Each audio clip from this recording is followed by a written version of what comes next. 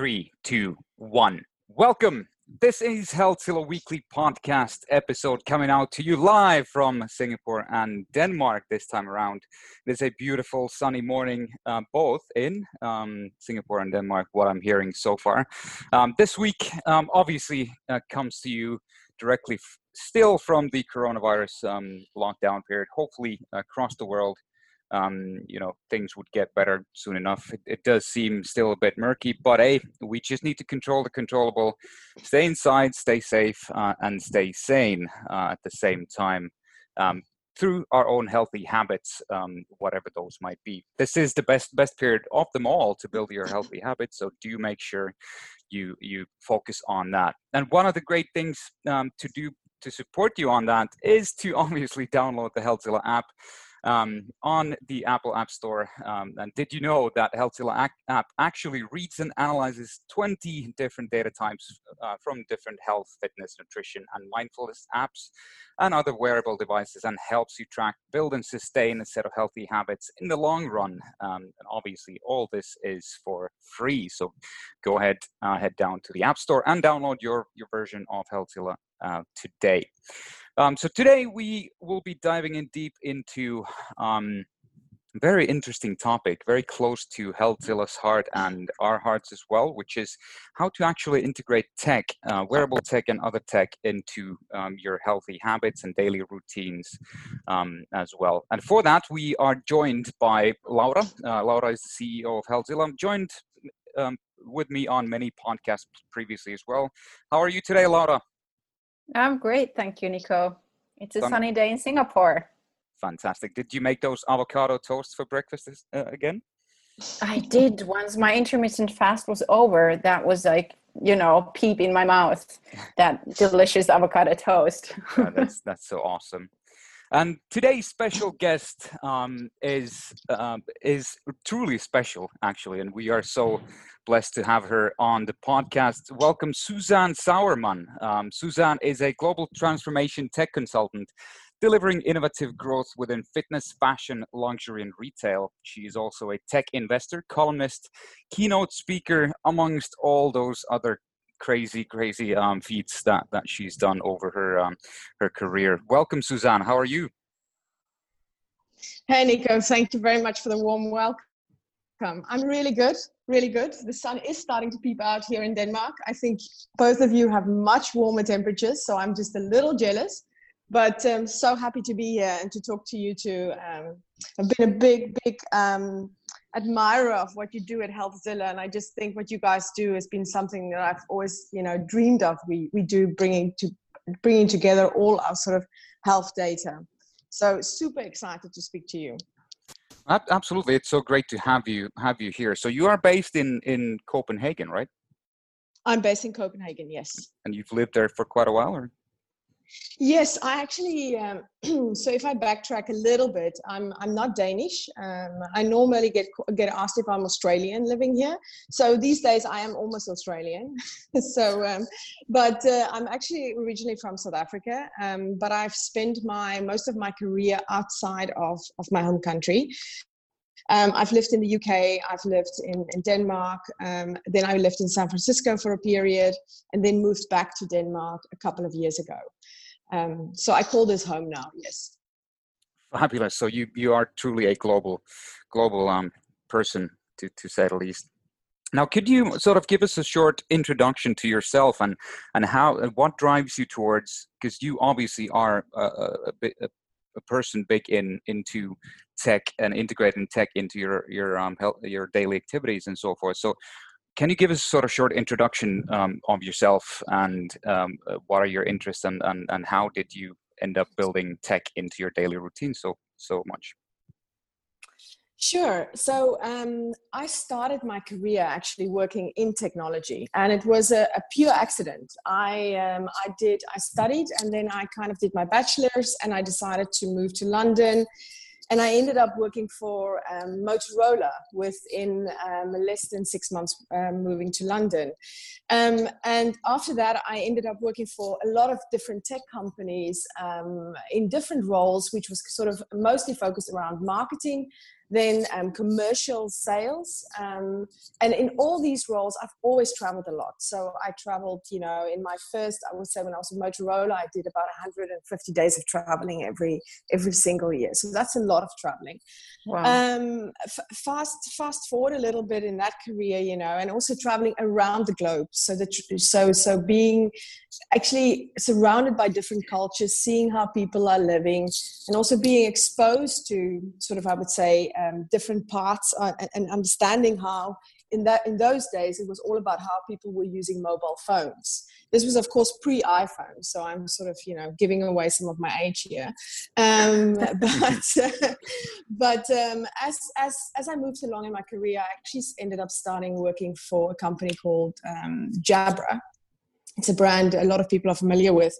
And there, I actually started getting a little bit, I had a few problems with my own health, where I wasn't very happy with the diagnosis I got. And I decided to, through healthy eating and also changing my lifestyle dramatically, that I can actually start to pre-cure myself, start to cure myself in a way. And during this period, we actually built a headphone where we added heart rate to the headphone.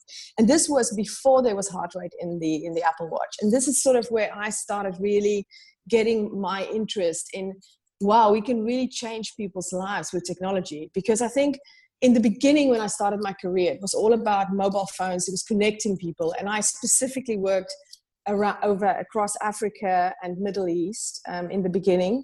So of course, in those areas, communication and connection was always so important. So, you know, that was sort of what I learned from that role. But then moving into more, okay, you can wear something in your ears, which can take your heart rate, which can improve your run, but which can also indicate to you if you have heart problems. You know, if you're about to get heart problems. So, you know, it was just an extremely, I'm going through that journey, developing the product, testing the product, working with the team, and working with some super interesting people from across the world to make it happen.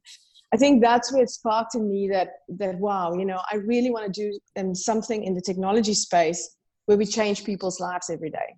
Because at that point, I started actively to use technology myself.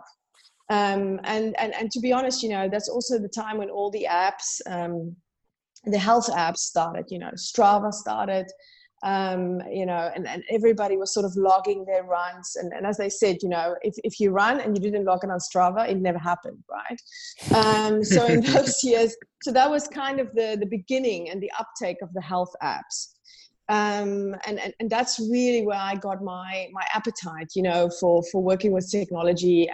And ever since, on a daily basis, I wear different wearables. I track my runs, I track my workouts, I track how I sleep. And I basically integrate it all together to understand also my own patterns and when I can see anything change in my life. So yeah, that's how it all started, you know. So in reality, really core of me is, I would say I'm a very traditional CMO background, but have moved more into the innovation from a technology perspective, you know, and really looking at how can we integrate tech into our daily lifestyles through health, wellness. There's definitely a fashion element, you know, what we wear and how we can wear senses better. And also just through how can we move content around us to help us, because there's so much content and that overwhelming feeling, again, I think tech can help with that in such a big way. So it's such an interesting background, Suzanne, which you have, because it sort of feels like you've been like one of the pioneers of the wearable tech, even. I mean, at least towards, you know, using it and developing wearable tech with Jabra as well, obviously. You know, pre-iPhone and Apple Watch eras and all that as well. From that angle, because you've seen a lot of the wearable devices over your career and your lifetime. So how is your wearable tech history? So obviously you probably started with Jabra and so forth. So what types of wearable technologies have you then used previously, and what are you currently using? So I started, and now I can smile about this as well. I remember Jawbone. Do you both remember Jawbone? Yes. No. Yes. That was a I, brand, actually. I do Oh, remember. Lara, Yeah. you were too young. No, but it was actually that was actually one of my very favorites. I would call Jawbone. I think it's fair to say they created the first actual wearable that you wear around your wrist. Yeah, I think that yeah, was fair to say. So it was a very basic band. And then they obviously tried to make it look better, in the different versions. But that's actually where I started to really like this sort of, oh wow, okay, I can actually track my steps. I can actually get some data to tell me, am I moving enough? And I think, even if you go back to the beginning of the sort of 2010, we were not really that concerned how much we moved. I mean, we were not really that much into how much are we really moving on a daily basis. I think it's only really since it took kind of kicked off with the sort of, I would say, the iPhone generation, when we started to realize, okay, moving is really important for us. I also tried quite a few. I mean, I've always been a person trying all the latest tech, right? And one of the things in wearable tech, and there's also been a lot of stuff that hasn't worked. And I think everybody knows that, products that you bought and you tried and it didn't work that well, or technologies that sits on the wrong parts of the body that, just didn't make any sense. But I think, if we look at what I'm wearing today, I'm wearing my Whoop band, and I'm wearing an Apple Watch on the other arm. So that's sort of my daily, I would say, and my Apple Watch is the one I kind of show to the world, and the Whoop one is the one that's slightly higher up my arm, and I sort of hide it a little bit under my clothes. Is it ugly, or why is that the case? Yeah, I mean, Lara and you and I have spoken about this, it's just not pretty. Yeah.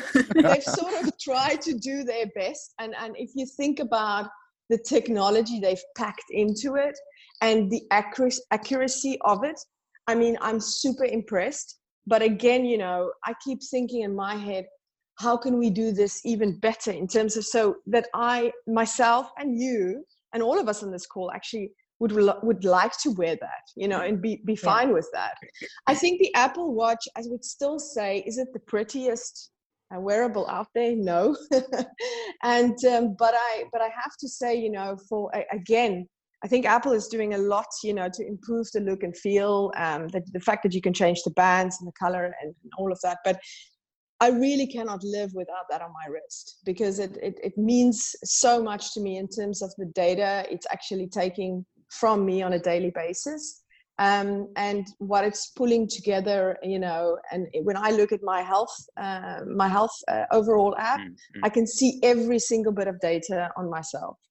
So I think that's these two devices are sort of my core. And then I also have an Aura ring, which I use from time to time. I think they have really improved from the first generations they've created. Oh yes. I think if you're they used to be so awful, like exactly. So exactly. Do you remember the big one that came out with a really big stone in it? Yes. It was so ridiculous. Medieval times, yeah. So I think in many ways, I think some people just really don't like wearing something on their wrist. And I think if you're one of those kind of people, then I think the ring it does make sense. It's the basic tracking you can get from that. So absolutely. But those are sort of, I would say, my core devices. I'm also, the AirPods. As you know, I'm really somebody who's into tracking from the ear. I really believe in the ear as a very stable area, and I think we can do so much more with hearing aids and headphones.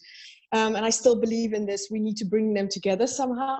But I think some of the smart companies out there are looking into that. I really hope so. But I think the AirPods as well, the whole sort of idea that they help you and tell you when your music is too loud, and bring it down, also to protect your hearing. That's another sort of, I would say these days, an element that I really appreciate. And I think also the fact that when you go running, you can put them in and you can let noise into the new AirPods Pro, but you can also press a button and you can cocoon yourself in when you're actually at home and you just want to concentrate. So I think that's a nice little feature, because a lot of runners, and I think all of us on this call, we run, sometimes we get lost in our music, right? Or we get lost in a podcast when we're running. And I think it's good to be able to allow the noise in while you're out on the streets to also protect yourself.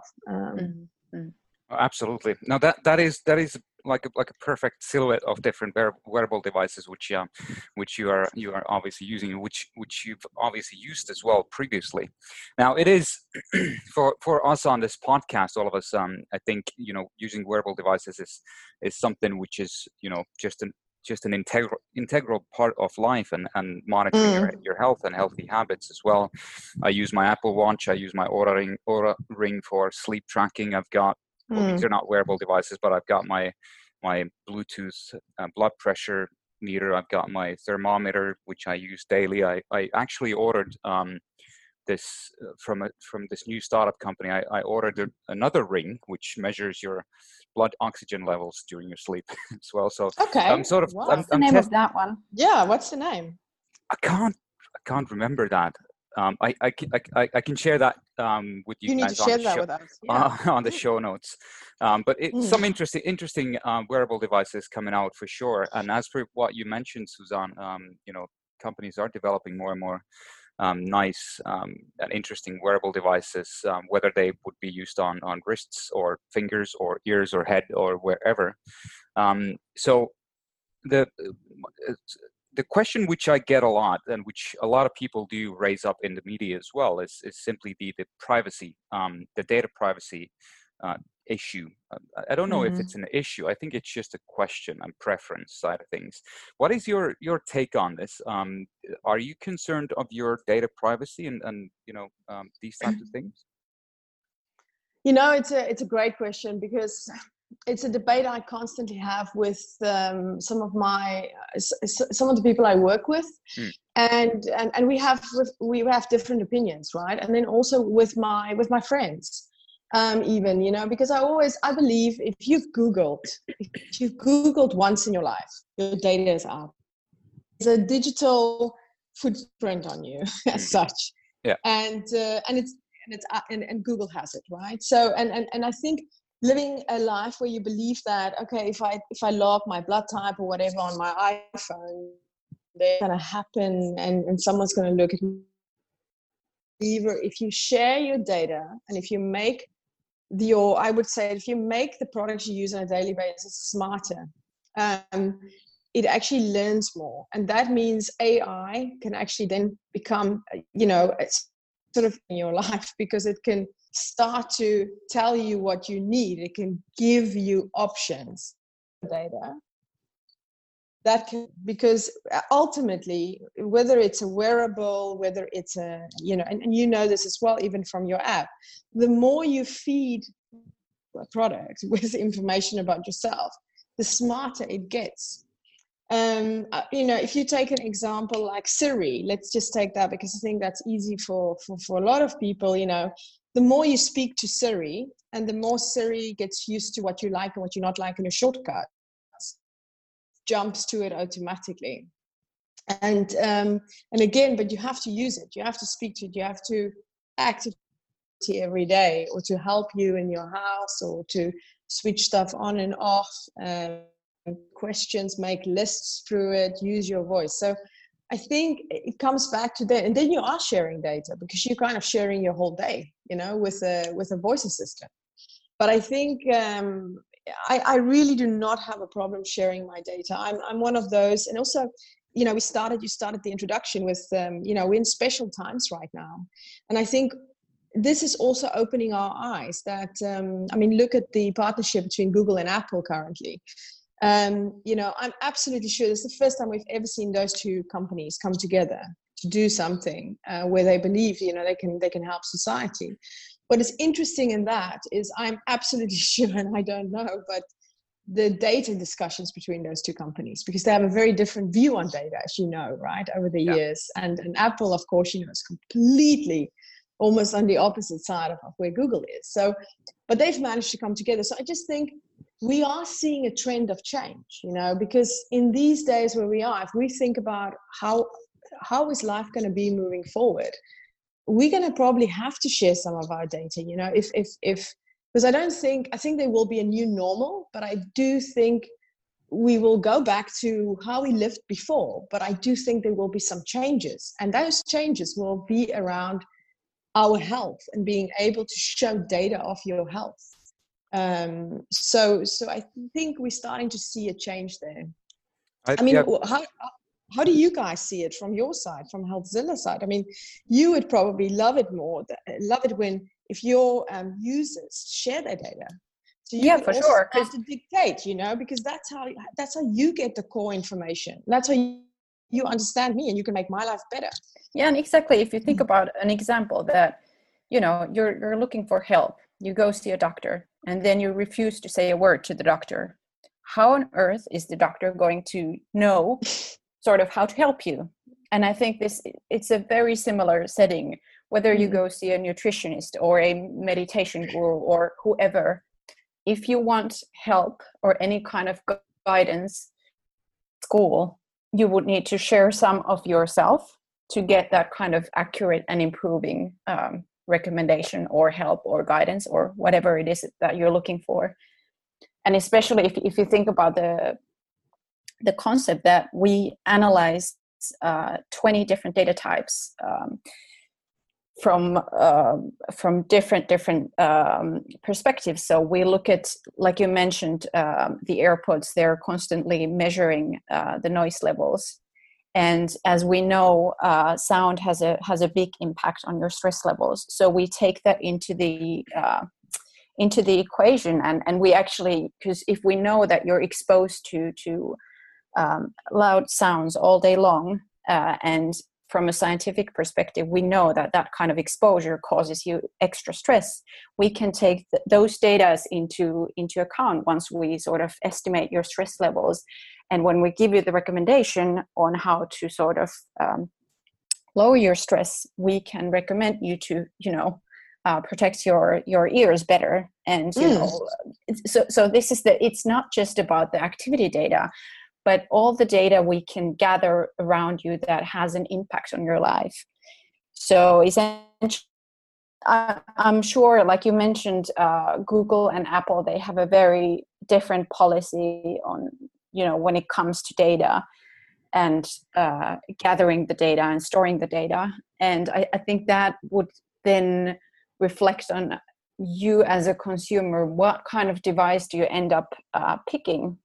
You know, when you buy a new smartphone, because as we all know, Apple keeps your data in one encrypted place, and it's a very secure place. Nobody can access it. You can voluntarily share that data or part of that data with certain applications, such as Healthzilla or Strava or whichever application do you prefer using.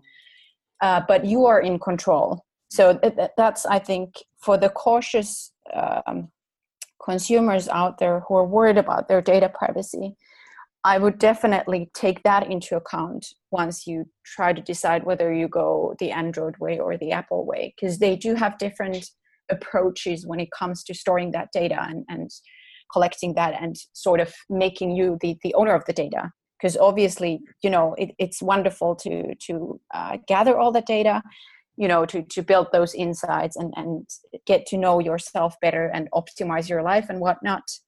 But if you choose to keep it to yourself, or if you choose to share it with Google or for whatever, I don't know, marketing purposes or whatnot, I think as consumers, we should be better educated on, you know, where is my data going, or is it, you know, where is it kept? Who's going to get access to that data? It's interesting. Go ahead, Susanne. It's an interesting discussion. Sorry, Nico. You know, but what's interesting there is, and exactly, Laura, I keep thinking about that myself, right? I keep thinking to myself, who is it because we are not telling consumers how the data is being used? Is it because people truly don't maybe understand how we see it? Like the three of us understand it. You know what I mean? And sometimes I think there's something in that, because you also, if you look, I look a lot into the future. Where are we going? What's going to happen next? And if you think about it, you know, who ultimately will own will own the sort of the health area? Who will take the sort of health space eventually? Will it be a tech company? Will it be pharmaceutical companies? Or will it be primary care health in the different countries? Again, there's definitely right now there's a movement, and we don't know. But this is sort of when I look at the three pillars and I look into the future and where we're going, it's very likely that any of these could actually be the owners of our data moving forward. And I just wish people would understand how much they can get when you share your data, how much more you get back. There's so much truth in that. And it's also for the common good. Yeah, go ahead, Laura. Yeah, so if you think about it, like based on the conversations we're having with the healthcare sector, they're really interested in the data, because obviously a lot of the mundane work currently, that the doctors do, just asking very basic questions about your lifestyle and, your healthy habits and whatnot, which would help them then sort of categorize you and maybe improve the efficacy of them finding the right diagnosis. This is currently that they're wasting so much manpower into this mundane stuff. And a lot of the innovative healthcare players, they know they could actually automate this part of the process entirely with smart use of data. But then there's regulation. Then there's a lot of consumers who are skeptical about sharing the data or gathering the data. And then there's the insurance sector who also would love to get their hands on the data and maybe use it in a great manner, or maybe use it in a nasty manner to punish those who are not active. And it just becomes a big equation. But I think in 5 years, this will be the norm. You won't be wasting the time of your doctor into mundane things, so that they can actually focus on the things that they're good at, like actually, curing you when you're sick, or doing more accurate analysis and diagnosis and that kind of stuff. So the industry is definitely moving into that direction, but it's just very slow to move there. Absolutely. I fully agree with both of you, and basically there's so much more upside versus any downside, which might be found on sharing your data, because it was a great example you shared on the earpods, perhaps notifying you if you are exposed to loud noises or loud sound for a longer period of time. Because these are things that we might not even notice ourselves, right?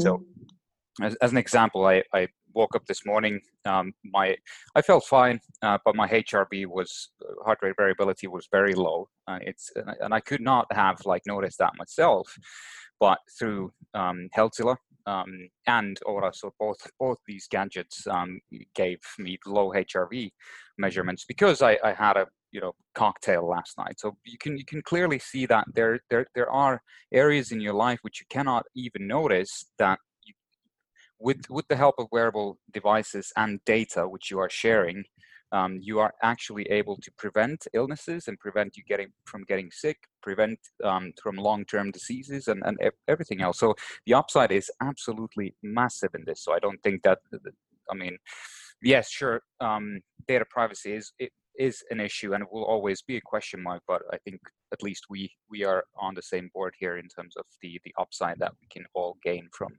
sharing our data. But just turning the leaf a bit back to actually using the wearable devices, wearable technology, because Suzanne, you obviously are like a pioneer in this sector. So could you sort of outline what kinds of daily self-care routines and fitness regime and other healthy habits what you might have, and how does technology actually help you with that? Sure, Nico. I mean, I have to say, I have some friends who look at me and they think that I would use the word strange, sometimes, because I use technology a lot in my daily life, and it's on various levels, right? That's why I call it lifestyle. How to integrate technology into your lifestyle, because and I keep saying those words because to me it's about instead of always looking at it very negatively, and a lot of people do look at technology negatively. Yes, screen time is making us ill, But ultimately, we're in control. We're the ones that can actually control this in a better way. And when so there's been a lot of reasons why I've sort of started some routines where technology is very key. But for example, in the morning when I wake up, and it's because I haven't been, there was a time when I would wake up and like a lot of people probably also listening, I would lie in my bed and just scroll in the morning, wake up. I think a lot of people can identify with this. Look at the news, lots of other things, get an update, social media, all the different channels we have. And actually my day would start like that. So with a blue screen, or, even if it's in dark mode, with a screen in my eyes. And I decided to change that. And it's had such an impact. So what I do in the morning, first thing I wake up, I actually speak to Siri. And at that point, I commanded, I'm sorry, I need to take care that it doesn't go off here in the middle of our discussion. But, I actually ask her to switch to, I just say that I'm up. And when I do that, all the alarms on my phone or anything like that would just automatically switch off. Then I ask it to play some podcasts that I listen to every morning, and I move the content around the house with my voice. So I have set a rule for myself where I don't look at my screen for at least the first hour and a half of me getting up.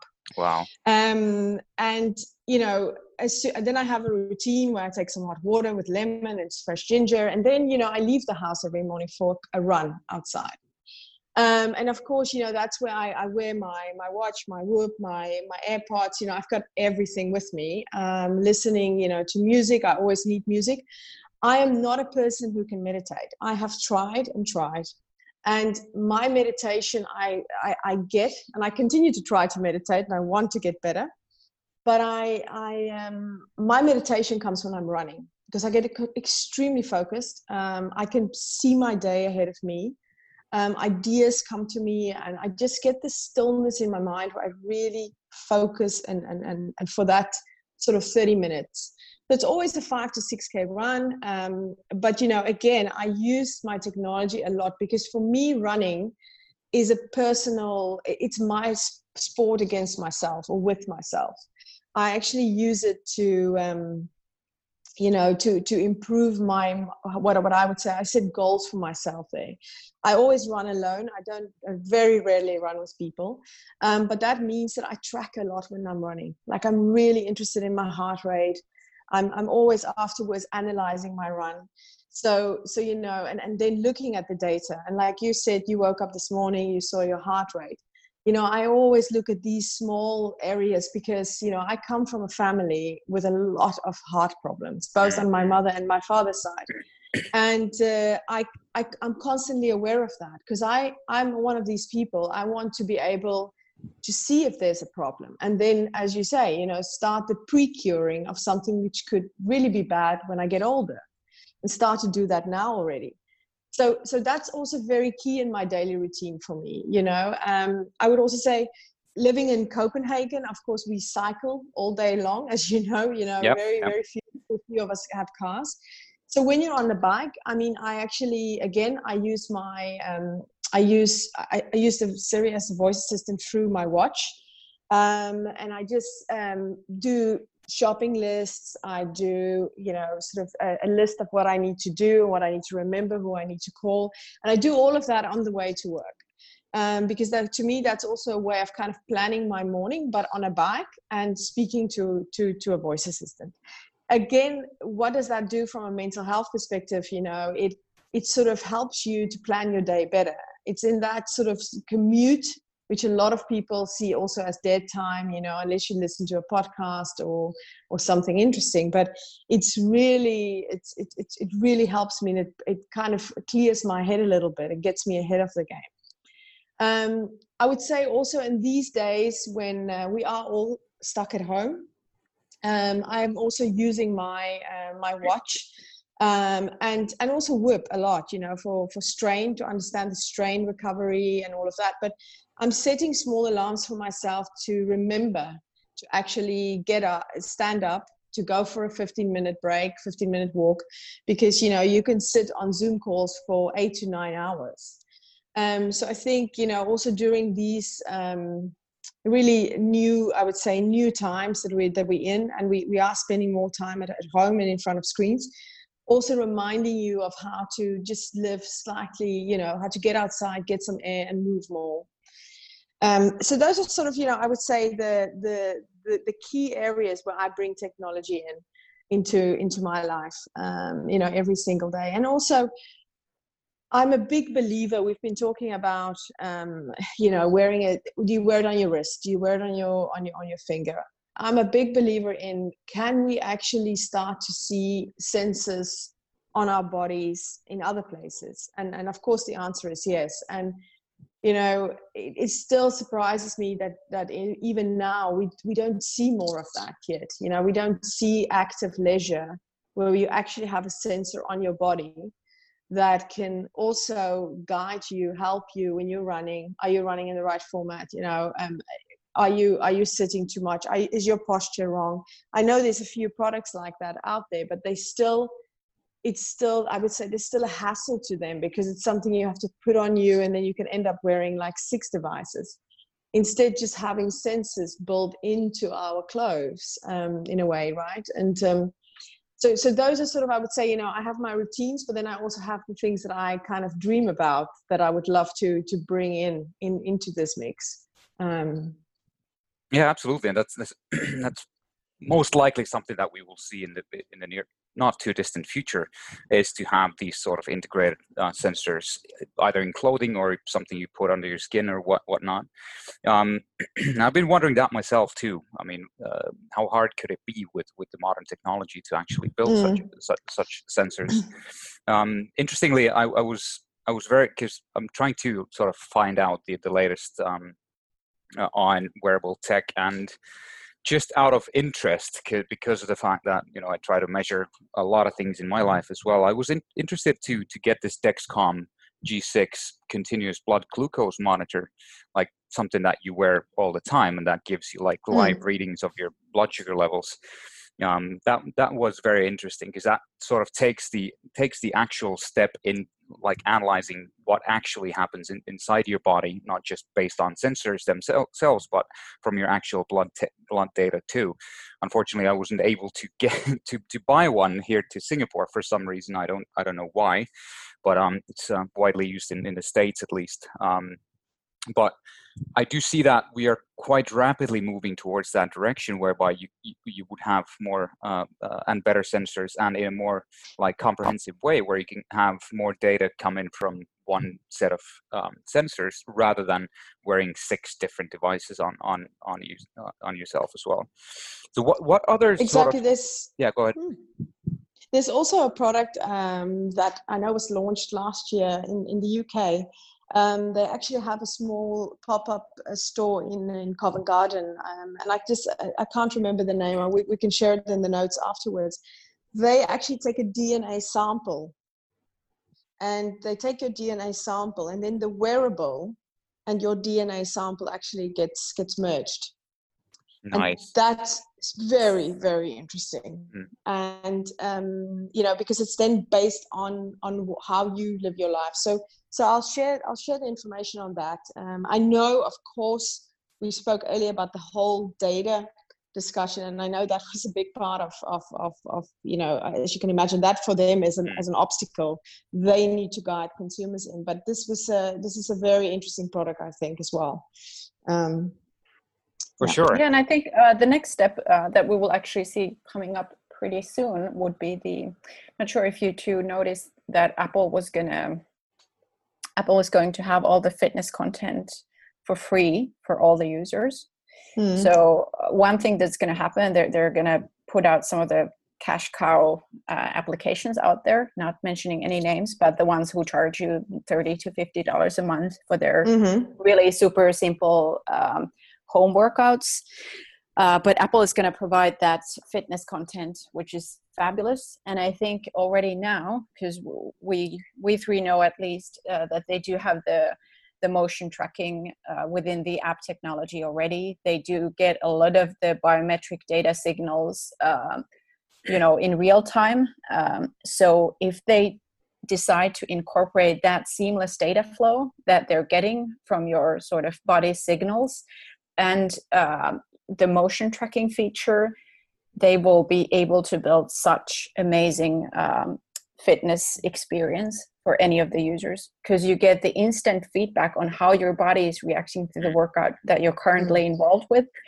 And they get sort of the, they could probably even dig deeper into the form, like how's your form once you're, let's say, doing a squat or whatever.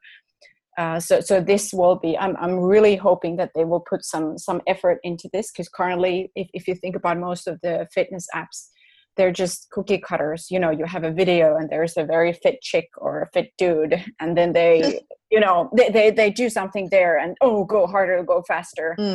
And then you just try to repeat, but there is no feedback on how you're actually doing. How is your body specifically reacting to that kind of workout and those reps and that intensity and so on. So sort of, because we've been dealing with this kind of real-time data and sort of using it for optimizing your performance and workouts and whatnot for quite a few years already. So we know the potential of this. And now if they can, because their Apple's hardware is, I probably shouldn't say it's the best, but from a sort of user experience, it's just seamless. And the accuracy on how they can measure stuff, it's just insane. So if they can incorporate that data flow into the fitness content that they're going to provide, it's going to be the next level workouts, really. Absolutely. I totally agree with you. I totally agree with you. Now, what other sort of future developments would you, Suzanne, see in the wearable tech space? Because you obviously follow this from a very close distance, both from your career and from your own interest perspective as well. What are your views in terms of the future of wearable tech in the next few years? And you mentioned smart clothing, maybe some AR, VR for training, and these types of stuff. I think, there's a lot, and I think Laura just actually did a good segue into it. There's definitely the whole, as I mentioned earlier, the whole wearing sensors on our body, because it makes so much sense, because like you said, we're now in a situation we all have to train indoors in our homes. And I sometimes, I do so many of these, but I don't know if am I standing correctly? Is my back correct? And you can actually injure yourself quite badly doing this. This is also why a lot of people right now are also getting trainers online, and then, for a fraction of the price, because then at least a trainer can watch your body on the Zoom call and say, okay, lift your back or do something different. But I do believe with sensors we can do that, because we've created sensors in the past for running. I don't know if you remember all these older products where you had a Bluetooth clip on your shoe and a Bluetooth then on your body. Yeah. And then it would basically guide you through your run. Even though it wasn't that accurate, but I keep thinking, it shouldn't be that difficult to actually build that into a running outfit. And running is just one part, right? Think about yoga, right? It's to say, I know Wearable X, I know the Wearable X team have made these yoga pants. I don't know, Laura, if you've tried them. Nope. But and they're pretty good. I've got a pair, but still I think we need to evolve faster with this, because can you imagine if we actually had those products today and we were in this situation where we're homebound, and this might become more of a reality for us, then I think this is just part of the future. I think other areas which is interesting is think about, I don't know if you know this product called Get the Mirror, or The Mirror, where you put a mirror in your house and you basically have a trainer in front of you. You should check it out, their Instagram. It's very interesting. I don't have one myself, but I'm on an order list. They seem to have some stock problems. I think maybe it's because of the situation we ended in. Yeah, it could be. They were not prepared for this, because it's quite an expensive item to have to buy. But again, the concept is you get a trainer in the mirror, and if it's switched off, it's just a mirror in your house, and it looks fairly nice. And then you can connect it to an app, and you can train with the trainer in front of you. Nice. And so you have that, it looks like someone's standing in front of you, but again, you need the guidance on your body. And I think that's still something where we lack some of the connection here. And something else that I think, as you say, this is the whole sort of AR, VR when it becomes key, but I think how we use artificial intelligence also with our data. We talked about the whole data issue. If you think about it, my watch and between the Apple Watch and Whoop, I mean, they have every single bit of data on me. And of course, I get the notification. I've had a bad night's sleep. I can see that. I can feel it in my body. But I never get any guidance. So, okay, I had a bad night's sleep, but then I would love some guidance. So what should I do during the day to recover? Exactly. What should I eat? What could I potentially do in my, in a couple of hours to help me to think fresher, to feel better? And, I think that is really the exciting part. And that's an area where I think also that's also what I think what you guys are doing is so amazing. Exactly. Real-time optimization. Exactly. Real-time optimization and being an aggregator of bringing everything together. And then what you bring out at the other end is you bring out sort of real guidance to people. And the minute that happens, I think normal, because I don't think any of us is really normal on this call because we use tech all the time, right? And we use it to really optimize our lives. But I think people will then understand, okay, now I get why I have to share my data. Because I actually get something back which is guiding me throughout the day. And sleep is probably, I always say, my biggest competitor in my life is my health and my sleep. Because and it's work, it's anything I do, those are my competitors. Because if I don't sort of take care of those two areas, I think and ultimately it's sleep, because sleep is probably your overwhelming health factor. Absolutely. And I really feel that is such a powerful area to take care of. But none of us really have all the answers of how to get a better night's sleep with the lifestyles we are leading. So those are sort of, I would say, very, very interesting. I think also, Google jumping in with Fitbit now, absolutely interesting. I think Google, have tried to sort of also create their own products, but really interesting what's going to happen there. I'm really eager to watch that space. And then, as you know, my ultimate and my favorite, I would say, part of technology is hearables, is what you wear in your ears. And I feel that Apple, with the AirPods now, the AirPods Pro, the product I'm probably the most excited about in the next year is the next version of AirPods or AirPods Pro. Yeah. Because I really believe we're going to see more biometrics from the ear, measurements, and potentially also more hearing capabilities, hearing health. And that just excites me, because I really feel that the hearing aid sort of industry have not, they never really took full advantage of that. So for me, these are sort of the areas I think it's going to be very, very exciting. And also, as we talked about already, the sensors on our bodies, in clothes, what can we actually, how can we buy clothes? And now we all wear athleisure all the time, right? We're all in athleisure every single day. I also think that will become a bigger part of our lives, by the way.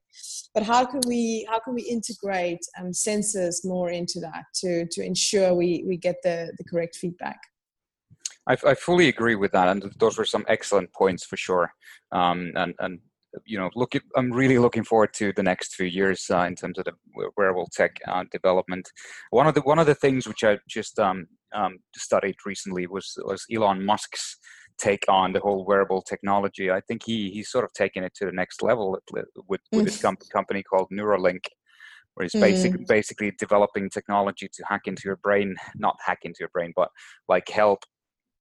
In the first stage, I guess it was just to help people with brain injuries and brain damage and whatnot. But his vision for that company was to basically start extending yourself into or together with AI and technology, which can create quite an interesting future vision for sure. But so there are so many interesting developments in the wearable device, wearable tech future for sure. And but it can be quite overwhelming to look at all these wearable devices, especially for someone who hasn't used these previously. What's your take on, like, how could someone just get started with wearable tech? Because you got like millions of different smart watches and rings and headbands and all sorts of gadgets. What's your take on, how could someone like get started in the wearable space?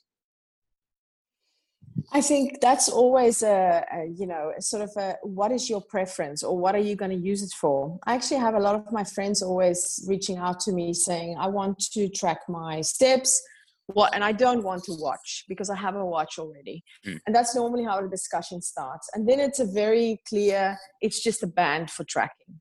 And, again, this is something I've said for many years. I wonder why nobody has really just created a very normal, easy, simple, not so heavy tech loaded, what I call idiot band, that actually focusing a little bit more on looking better, as Laura, as you pointed out, why are you hiding your whoop?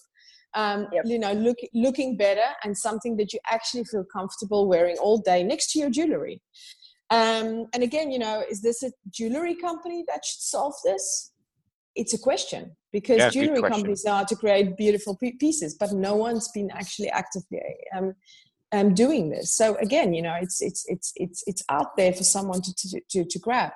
But I would say, if you get started, depending on if you're a person clearly who likes, I think everybody has a pair of headphones these days, right? And that's a form factor whether it's in your ears or over a headband. So for me, it comes more down to, if you want to really start to track, I would say make a decision. Is it the product that you very heavily going to use for sport? Are you really curious about every second in your run? Is it like really about optimizing? Then I would say, you should go after the Suunto and the Garmin, because I think there's some really great products out there, and buy that to get started with. If you want the full integration, where you start to, share your data, and then you have two choices. I think the Whoop is an excellent product, really excellent. It's not real time. It actually tracks what you do, and then every, I would say, 2 to 3 hours, it updates the app. But it's just working in the background. You have the app where you can go in and basically see everything. And then but I think, ultimately, if you're looking for one device that can cope with everything and can also help you throughout the day, I would say the Apple Watch is really, probably my favorite wearable, I would say, on the market, just because functionality wise, you decide, what do I switch on? You can switch on very little, you can switch on a lot. I just miss what you guys are doing, on the aggregation side. I miss that across all the different apps I use, and bringing everything together, getting that one picture. But I would also say to people that don't like wrist-worn devices, why not try the ring options? Because they're looking good these days. And I think there's some great products out there. Absolutely. Now, obviously, one of the questions which can become quite important at some stage, at least, because of the amount of wearable devices we might have, and all the gadgets and iPhones and smartphones and computers and screen time and whatnot. I think you already hinted the answer towards this next question, but what are some of your best tips in terms of controlling the usage of tech so that it doesn't become overwhelming? Again, I think this is really something that we can control on a daily basis. And I always smile when people say to me, technology is making us sick, or it's sort of speeding up our lives. I think our lives were always fast. And technology, and especially now in the current times, is actually proving to show that it's helping us. It's actually, if we didn't have technology when we all went into lockdown in all the different areas of the world, we would really be struggling. So I would say, from my perspective, use technology, look at it as anything in life. When I always say, when TV was created, I mean, people didn't start TV for, you know, when the first TV came out, people didn't say, oh, now everybody's getting lazy because of TV, they're sitting at homes. Maybe that there was an element of that, right, many years ago, but you cannot blame technology for everything. So it is, I think it's something that needs to be integrated into our lives in a bigger way.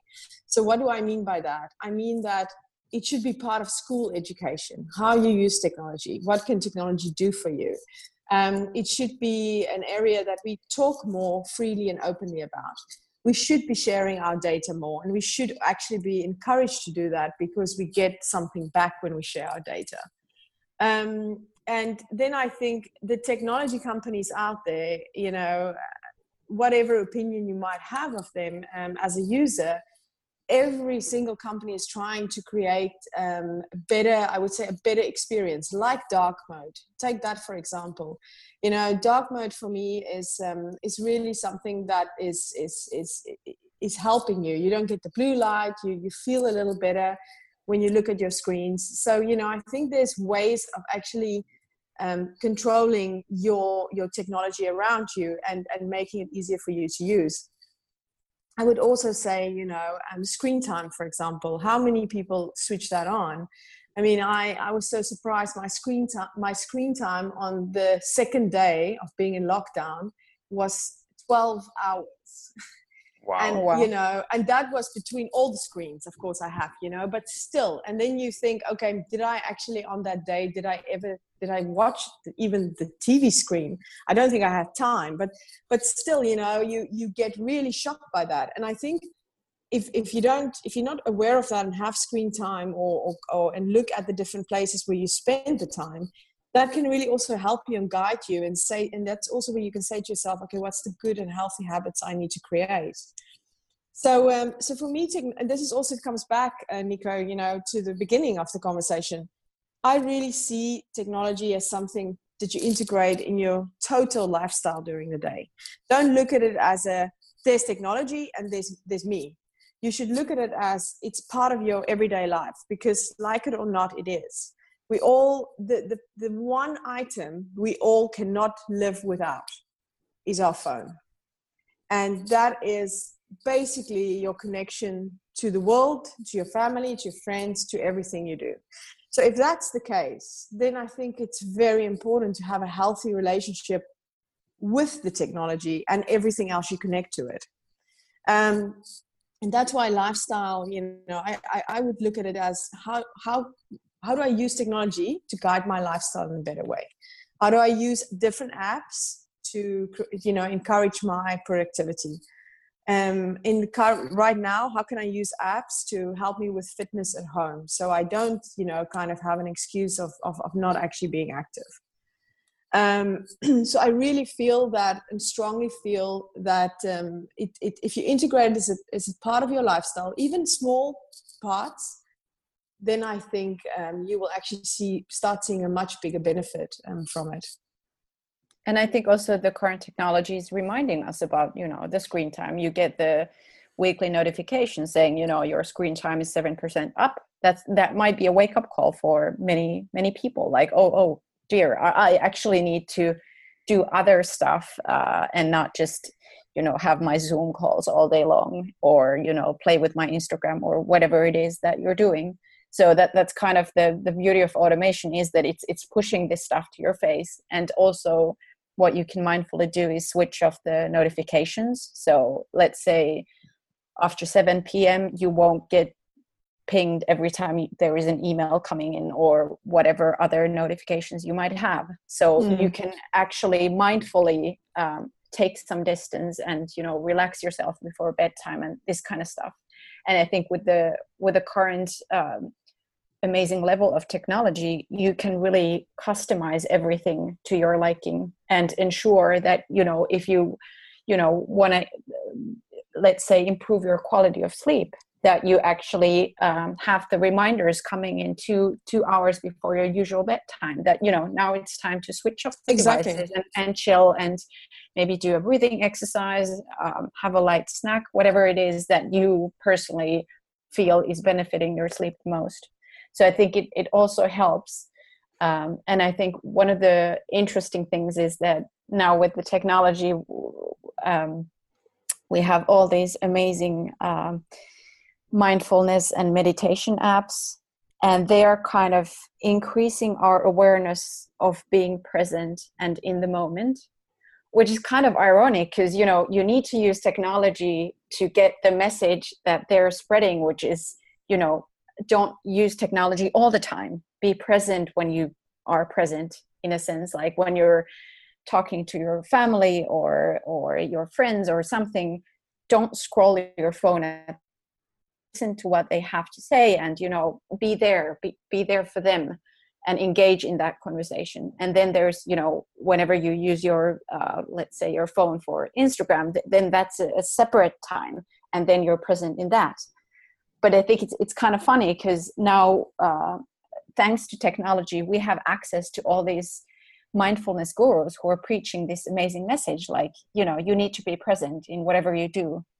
But then again, you need to use technology to get that kind of content and encouragement to be more present. So that's such a great point, which you raised, Laura, because obviously using technology and spending so many hours in front of screens and all that can actually this is not coming from a medical advisor or anything, but just from my personal experience, can actually increase anxiety quite a lot as well. So that's why it's so important to make those right decisions and right choices in your life to actually manage that, i.e. being present, being here now, and meditation, mindfulness exercise can definitely help you with that as well. So this has been such an in-depth and awesome discussion so far. I mean, I'm simply blown away. I really want to start trying a similar type of a morning routine as per what you have, Suzanne, in terms of speaking to Siri and not like scrolling through my phone for the first whatnot minutes of the morning, because you know, that's something that you know, I try to be very mindful of my own healthy habits and follow them quite religiously, but that screen time thing is that's not working for me currently at all. So that's something that I will definitely start working towards. Exactly, that can be challenging. But just to add to Laura's last comment as well, you know, I mean, as I said, I really struggle with meditation, and that's a personal issue for me, and I'm really trying to get better at it. But I'm actually using my breathing app at night. The breathing app on the Apple Watch. I'm using that to get my breathing right, as you just pointed out, bedtime, and then also when I'm just about to go to bed, I actually lie and I breathe very deeply, and I use the app to for that. And I switch on what's called rainforest sounds, and that's just you know, because I guess I just miss Africa a lot, right? Then the nights and the sounds and all of that. And I think for me, it's just so again, that is programmed. I've already programmed it as a shortcut. It plays for about an hour and then it switches itself off. So it's just small things like that, right? Again, it is technology. It's technology running that. It's getting you kind of ready and your mindset ready for bedtime. So I think people should just jump in and start, but actively start thinking about how they use it, and not just expect it to work by itself, right? And do things on its own. Yeah. And I think like technology is invented by us, by humans. We should, you know, make it sort of serve us better, not make it, you know, it's not our boss. It's our servant in a way. And it's a very intelligent servant if you just are ready to program it to sort of fit your needs. Absolutely. And it's something that a lot of people might struggle, including myself as well, that we are not using the existing apps and wearable tech to their fullest potential, such as Siri, for example, as per what Suzanne mentioned about using Siri for, you know, making notes and shopping lists and so forth. And so it in many cases, it might actually be the sort of issue that we're not actually studying the technology enough for us to be able to reap the full benefits out of it as well. Maybe, Suzanne, you need to write a book like Technology for Dummies. How to make it your servant. But you know, it's so interesting. Also, I'm really thinking about this, because sometimes I think to myself when I'm speaking at events, and then talking about exactly this topic, and especially the data topic I talk a lot about, and how you should turn it around and see it as something that benefits your life. And sometimes I say to myself, but this is such basic stuff, Suzanne. Surely people are not interested in this, and actually then when I talk about it, then the feedback I get afterwards, the questions, so you're spot on. There's something in this, and I don't think we pay enough attention look what you also saw the opportunity. There's a big opportunity to bring everything together, right? Like in one place to start to guide you. So I think there's such a huge opportunity for this. And I'm so excited. I think this is such an exciting part of life, when you can actually optimize your life every day. Because how can we just do that without any data or knowledge on how our bodies are performing, how we're feeling, have just some guidance. And now we have it, right? And it's all about how you pull all of that together, and also then start, like you said, let it be your servant, let it start to work for you. Absolutely. Oh my, this has been such an interesting discussion. We've run this for an hour already, and there would be so many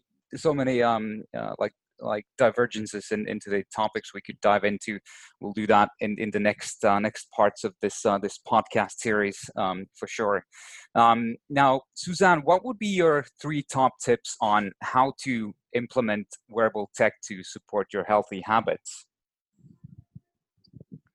So my 3 top tips is, first, find a device however you want to wear it, that works for you. Even if it's just a sleep tracker that you put, like Beddit, that you put under your mattress if you want to track your sleep. Start with a device a tech device that works for you and that focuses on the area that you want to get guidance on. And then I would say start to take that data and start to really look at that data and understand, a little more about your body, and then also learn from that and actually understand, do I need to move more? Do I need to switch off better? Is it my breathing? Really start to understand a little more the the feedback you get. I would also say, don't be scared of sharing your data, because, and I know this is a topic that's very black and white, but to me, that will always be my point. I actually think it can, you can benefit greatly from it. And then I would say that there's so many health apps, there's so many, and we can, as you say, Nico, we can do a whole series where I think we can just talk about different apps and how what apps should you bring together. We can have a whole discussion about aggregating with Healthzilla. But I think there's so many different applications out there. So pick the ones where you feel, if you want to increase your productivity during the day, you want to get on top of your morning, start working on your shortcuts. And also, don't forget, as what I say, I'm a big believer in using voice assistants. So, if you're in, I think in most of the English-speaking countries in the world, the voice assistants are getting smarter, and start to use it as sort of to speed up your day and not to look into your screen. So, actually, cutting your screen time by doing that. Such great tips. Thank you so much for them. Laura, do you have anything to add? I think the list was pretty. Actually, I wrote down a few notes, and those were my points as well. So you kind of stole it. I think if you're not tracking, you cannot measure, and you wouldn't know if you're progressing or not. So that's, I would say, the satisfying part of having any kind of device is that once you start tracking, you can measure, you can see your progress, objectively, not just based on the gut feel, which we've been doing for hundreds and hundreds of years. Now it's kind of time to take the next step and start looking at it objectively, not just, the gut feel is obviously an important part, and it should support whatever your your data is saying. But then again, I think like we just need to, like Suzanne, you said, technology is already here. We cannot kind of fight it. We've created it ourselves as humans. So why not just make the most out of it? And I think sort of the one thing I would add to Suzanne's great list is taking control. So if you're afraid of the data privacy stuff and sort of aggregating that data and whatnot, take control. You as a consumer are actually able to control whatever whatever apps you download, whatever wearables you're using. You can control the data flows and the privacy of that data. So make sure you buy the device you're comfortable with. So let's say Android versus Apple iPhone. Look into the policies beforehand, and I would say then you can make informed choices. And it's the same with the wearable devices. Make sure that you actually read and go into the settings and see what you're sharing with which organization or whatever application or whatnot. So don't just it will obviously take a bit of time, but then you can be sure that you have control over that data and you can use it in a meaningful manner. And then with the apps, I would just add that do it gradually. I mean, once you have your fabulous new phone and your fabulous new wearable device, you can go totally overboard and start everything at once. And ultimately, that might become super overwhelming. So maybe the first step is to start tracking, like Suzanne already encouraged. And then the second step, once you're comfortable with that, you might download some of the workout apps or meditation apps or nutrition or whatever is your gig, and start slowly increasing that, and then integrate the voice into that and sort of build it gradually. Don't try to conquer Mount Everest on the first day. So that would be my additions. That's such great tips. Now, this, as per what I mentioned already, this discussion has been so exciting and mind-expanding for me, at least. For sure, the listeners will get a ton of value and great tips from this episode, for sure. Suzanne, where can people follow you on social media, or do you have any web pages or whatnot?